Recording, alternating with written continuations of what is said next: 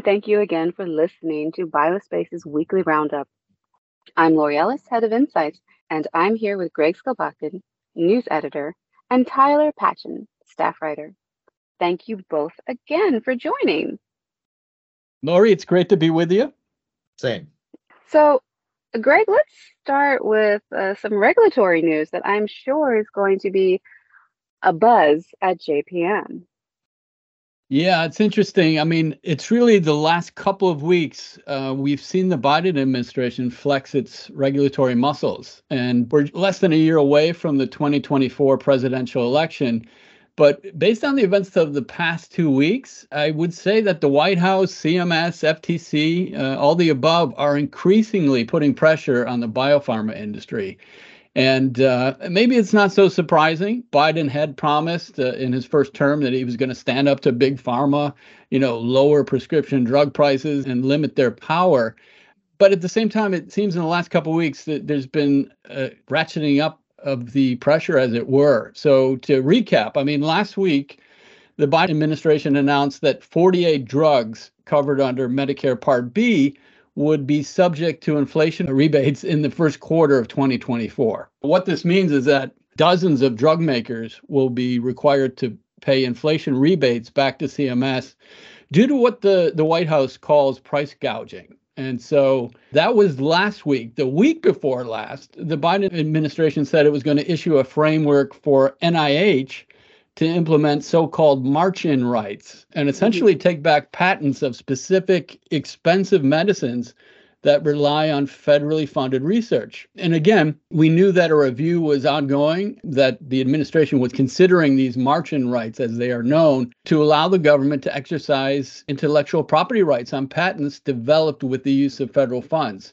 What's surprising is that this is really the first time ever that the government has used increasing drug costs as a reason to trigger these so-called march-in rights. And that's a significant change from the stance of prior administrations. Yeah, that makes a total sense. And I do wonder, with the march-in rights specifically, truly how many drugs will be affected by that? Because legally, you would think that drug development doesn't only rely on federal government funding. So I think that's going to be a very sticky area as we watch it unfold. Yeah, no, absolutely. I mean, these rules were controversial to begin with, and the administration knew that. Lobbying groups on behalf of Big Pharma are adamantly opposed to the use of this. So they warn that this will hurt innovation. Of course, they raise intellectual property rights that the government, they say, doesn't have any contention on. And so we're going to see this as it goes forward. And to your point, how many drugs, how many companies will be affected, we'll see. I will tell you that last week, we also saw the Federal Trade Commission flex its regulatory muscles. Sanofi on Monday of last week said that following a FTC administrative complaint and threat of a lawsuit, that it decided to terminate a $755 million license agreement with Mace Therapeutics. And so what's interesting is that the FTC announced their complaint and that they were going to file this lawsuit. And that same day, Sanofi decided to throw in the towel. So it was just the threat of a preliminary injunction that caused Sanofi to back off on the Maze deal. And so there's no question. I mean, this is a victory for FTC Chair Lina Khan, essentially making good on her threat to take a closer look at smaller deals, which the FTC basically sees as slowing down growing monopolies. So we could potentially see more of these kinds of deals fall by the wayside. That is exactly true. We've been following the drug prices, specifically with the approval of the latest two that were 2.2 and then 3.1, I think, $1 million. Do you think that's starting to, I want to say, even more influence the federal government to take more of an action?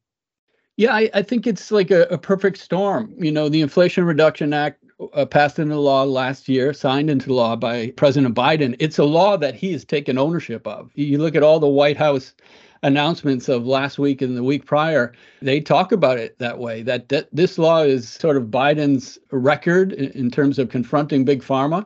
And I think any kind of news in terms of pricing of drugs that seems exorbitant, that seems like American taxpayers are taking on the chin, we're going to see, I think, increased activist action, whether it's CMS or it's FTC and other agencies. So, yeah, it seems to be ratcheting up. And as we enter the election year, I'm sure that political rhetoric and policies surrounding pharma will continue to rise. I would also just venture into another piece is that I think with the price tags constantly going up and seeing a bit more extreme that we've seen in the past, it's really, there's a scrutiny now on pharma, but there's a scrutiny on every aspect.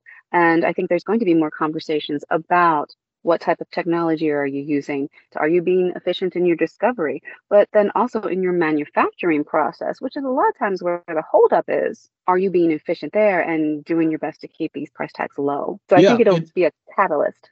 no, I was going to say, I mean, we're going to see this increase in the election year. I mean, what's interesting is nobody has kind words for big pharma. I mean, even Donald Trump most recently has called for a special presidential commission, of independent minds, not bought and paid for by big pharma, to investigate what he sees as a rise in chronic illness among children. I mean, this sort of has smatterings of conspiracy theory throughout, but all of that is to say that whether you're Republican or a Democrat, we're in an election year. Nobody wants to be seen as aligned with big pharma, unless, of course, you're taking political action committee contributions. That might be an area where you're willing to change your standards. That is a perfect segue to some of the plant-based medications and pharmaceuticals that are coming out, such as LSD. So I'd like to have a conversation about that now. Sure, sure. Yes. Obviously there's been a certain interest in psychedelic drugs that have been coming out, and not just for the past couple of years, but most recently, a New York-based biotech by the name of MindMed released some of the top-line results from their phase 2 trial of their LSD sort of base candidate known as, MM120. Basically, the dosage amount that they investigated for those it was meant for patients who have generalized anxiety disorder. It demonstrated about a 7.6 point reduction on the Hamilton scale. Basically, it was shown to have some sort of effect on patients with generalized anxiety disorder. About 78% of people who took the trial had some sort of response, compared to 31% in the placebo group. And yeah, this is kind of coming when the MAPS Public Benefit Corporation submitted their NDA to the FDA for a therapy that's based with MDMA for people with post-traumatic stress disorder. So it's kind of coming at this wave when psychedelics are definitely showing to have this clinical effect, are seemingly positive, and are kind of taking quite a significant leap forward in this space. Yes, and it seems also the federal government has also dabbed its toes into this space as well. I believe Yes. the Vision Act 2023 to protect these psychedelics that are being used, correct? Yes, and certainly regulators are open to the idea. I spoke with MindMed's CMO Daniel Carlin for kind of just as a supplemental for a Q&A that'll be coming out later. Yeah, he was particularly bullish on at least having the conversations with regulators. They're definitely open to this idea, at least at this point in time. Now, of course, there'll be kind of other questions. Will this get across the finish line? What will a phase 3 look like?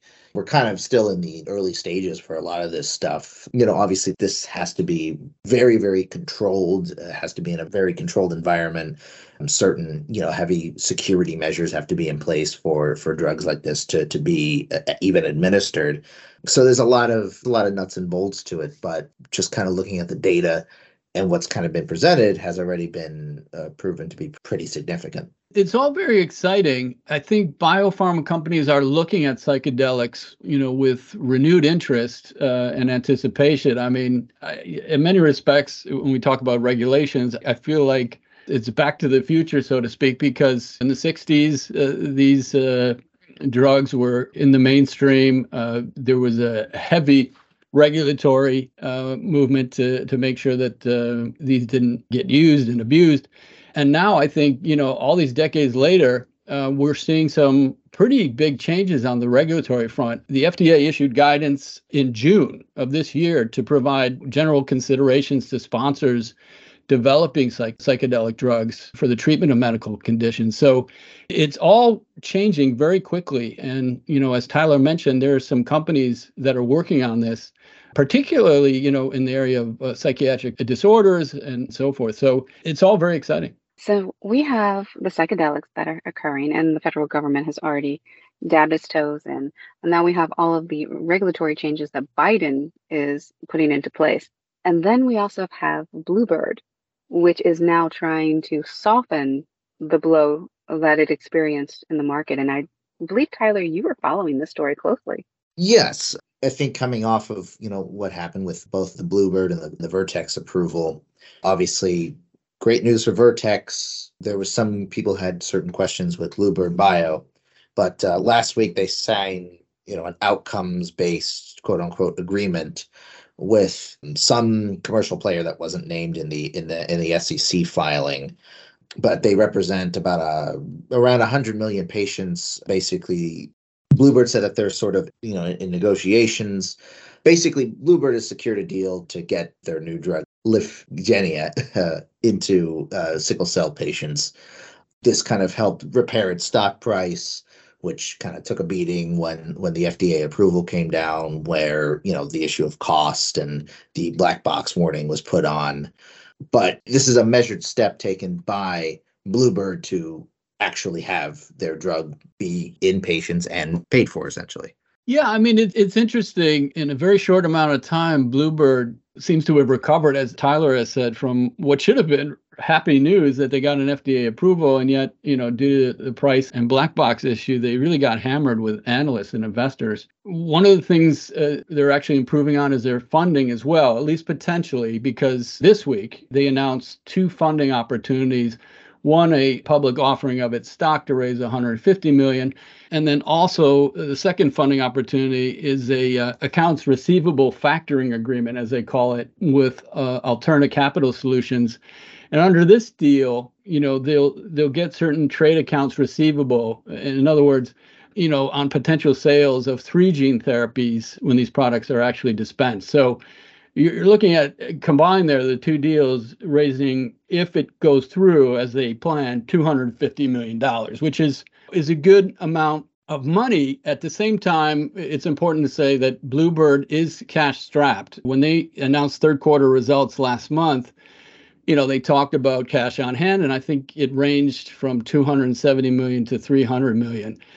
But they said that if they did not replenish that cash, they basically would only have enough to last them into the second quarter of 2024. So if they're able to raise 250 million at this point, they may be able to extend their runway. So then let's talk about another company that is also experiencing some loss, and largely due to the fact that COVID is really not in everyone's field of vision right now. And I believe, Tyler, you were following what's been happening with Pfizer. Yes, we've talked about Pfizer on this podcast before, but this is just sort of the next step in their kind of troubled year. They announced on last week that their full year guidance, which is going to be around 58.5 to 61.5 billion. But the important thing is that they kind of announced another 500 million in cost cutting measures, which we've already seen. That's on top of the several 3.5 billion that they're looking to cut. So now they're looking to cut about 4 billion. And so far, these cuts have been layoffs, certain closures, sort of in their manufacturing sphere. And these layoffs and closures have been happening in the United States. They've been happening in the United Kingdom. They've been happening in Ireland. So it's more or less just kind of seeing, well, this is kind of the next step here. It's interesting to kind of see this. Pfizer was riding such a big high during the COVID era. And granted, they're trying to make different changes over with the Seagen deal, with other M&A deals that they've made. But, it takes a while for deals to bear fruit, come to fruition. So I think right now, Pfizer's sort of in this holding pattern of trying to find where they can make cuts, where they can try to bring in whatever revenues they can. And unfortunately, it's just not I don't think it's the perfect look that they want. Now, is that going to change? I'm pretty sure they will. They have plenty of products, new things coming about, but it's just kind of the way things are at this moment. It's really startling to see Pfizer struggle like this. I mean, it could go under a headline of, how the mighty have fallen, right? Because this is a company that, was among the most admired, but despite all the success they had with COVID-19 and the pandemic, they essentially overestimated future demand for its pandemic products. So this is becoming a hard thing for them to manage. It's a gap that has not been filled by pipeline and its other products, no matter how promising they look. It'll be interesting to watch. I mean, this is Pfizer, after all. This is the 800-pound gorilla. I mean, this is a company with revenue past $100 billion. So, the whole industry is watching how they manage expectations going forward. Well, thank you, Greg and Tyler, for your insights. That concludes this episode. If you have any questions, please reach out to one of us directly.